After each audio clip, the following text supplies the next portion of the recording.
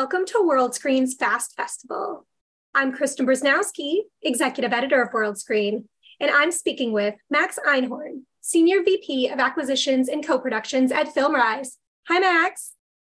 Hi, Kristen. Nice to see you again, and I appreciate being welcomed back to the forum. We're delighted to have you with us. FilmRise has gone into fast at a rapid clip. What's guiding the strategy at present? You know, it started with an idea. Back when I joined FilmRise in 2014, our CEO, Danny Fisher, had the foresight that audiences around the world would depend on global access to television that is free and is delivered over the internet. You know, at that time, the industry had a negative association with the word AVOD. You know, Crackle was kind of the only name in town. YouTube was solely a place for movie trailers and user-created content, and no one would really think to put, major film and television content up there.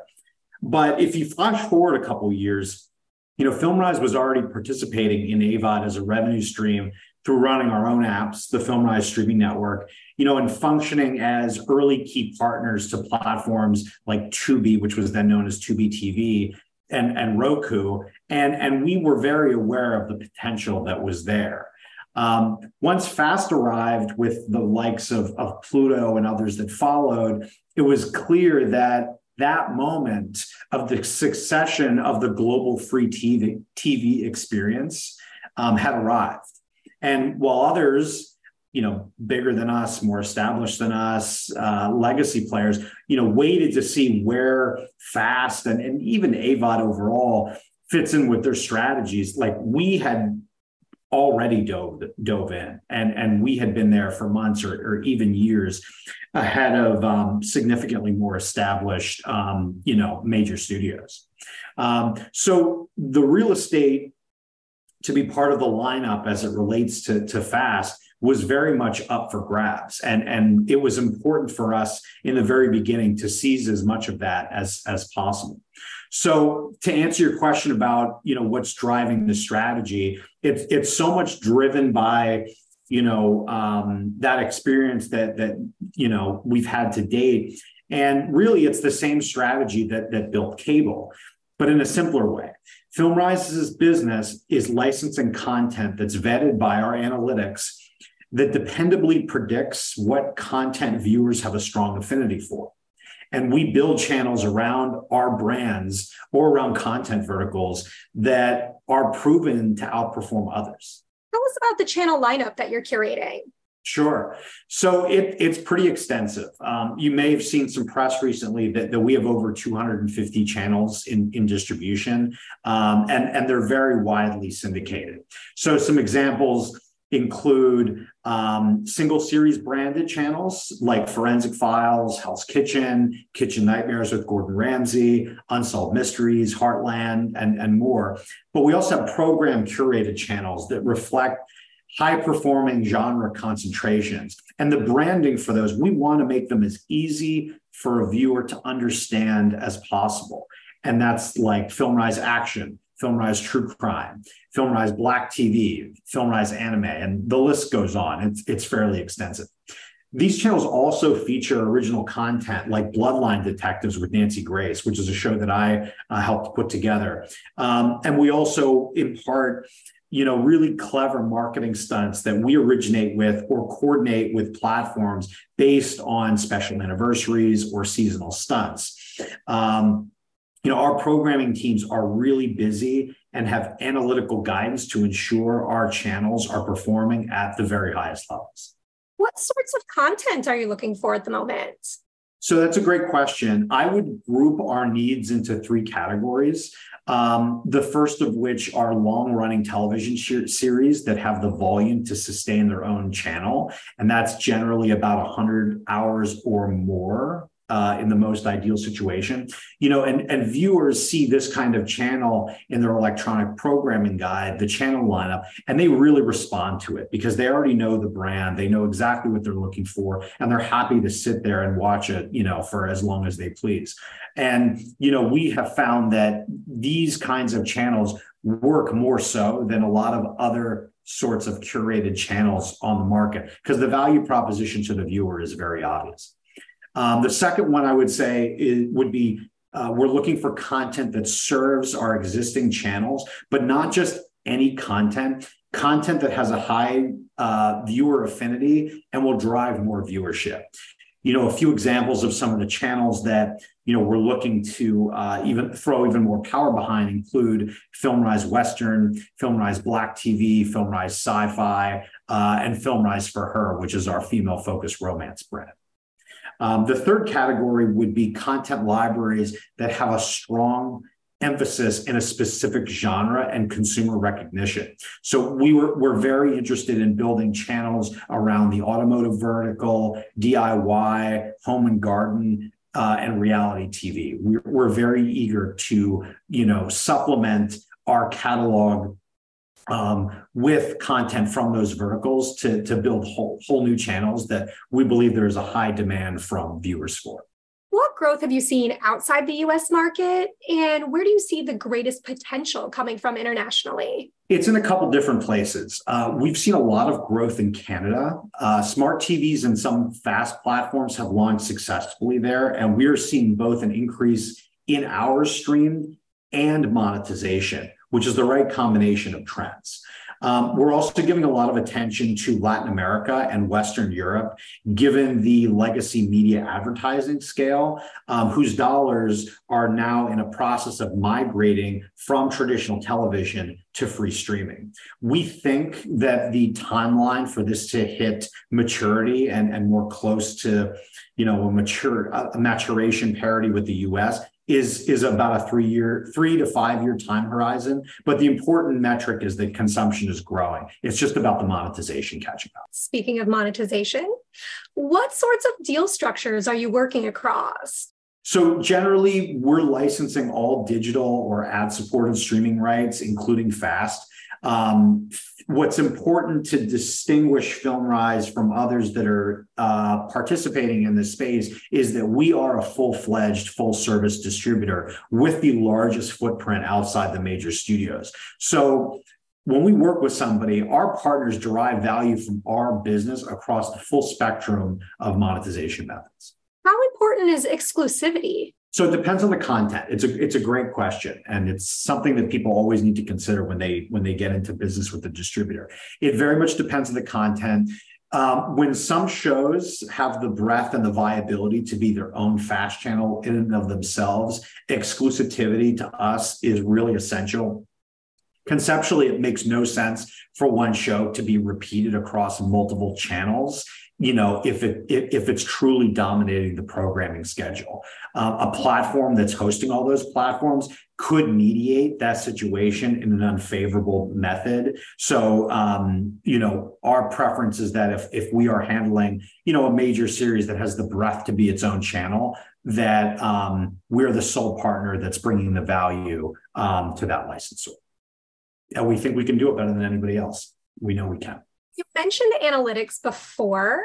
So how do you use data in making your content decisions? So that question, Kristen, is a FilmRise well-kept secret. What I can say is that, every step of the way is one iteration over the next. And, we are using the analytics to help us, optimize the channels so that they remain really fresh, in the top percentile of the highest performing destinations on any given platform, as well as, identifying the properties that, have high demand and are likely to help us secure more and more fast channel carriage. You had also mentioned originals before.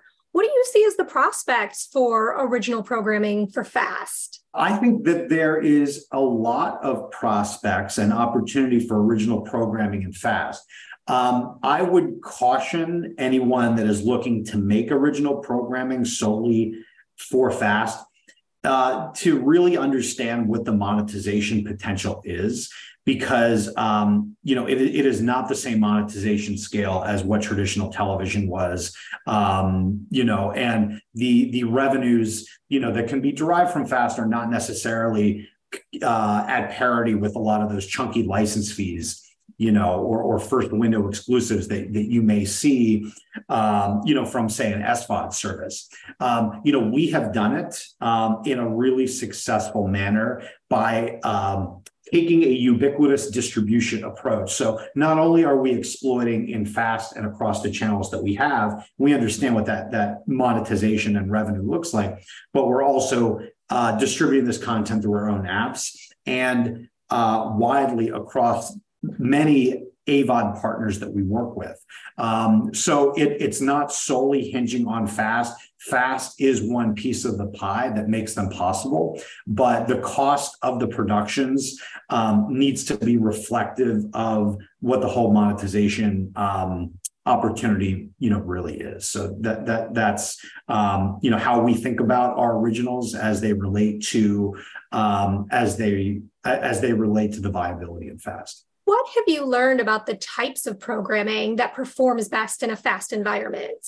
Long-running television that has high user affinity, really is an indication of the kinds of content that can really thrive in FAST. And the reason for that is it's sticky. If you could bring that branding to the EPG interface, that channel lineup, and it's right there, a user knows right away whether they want to commit to watching that channel or not. If it's some brand they've never heard of, they have to wrap their heads around like, okay, this brand means this genre. What can I expect in this lineup? There's just this whole, mental process that takes place. The thing too with long-running television is that it's sticky.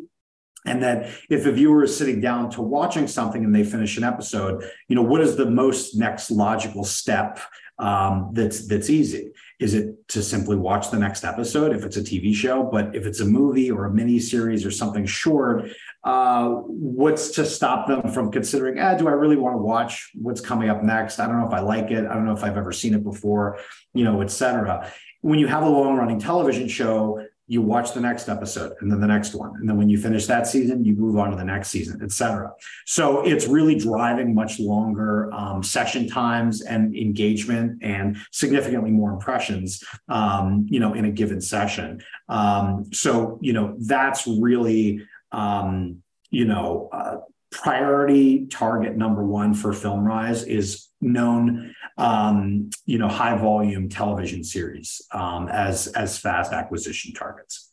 What's next for FilmRise in the FAST space? And then also, what is your outlook for the FAST marketplace in the short term, but then also with a little bit of a long-term view?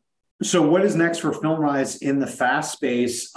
Continued expansion. We have a lot of really amazing channel offerings, that are pretty wide, and it's just all about improving them and making them as accessible, recognizable, and desirable as possible, especially because, unquestionably, a lot of the more established players that have entered the space or have waited to establish the space are now dipping their toes in the water, kind of seeing what it's all about. So, I would be remiss to say if there wasn't more competition that's growing in the space, but I'm pretty confident that given our first mover advantage and extremely strong and unparalleled analytics, that our channels are only going to get more carriage and adopt, really faithful users for them.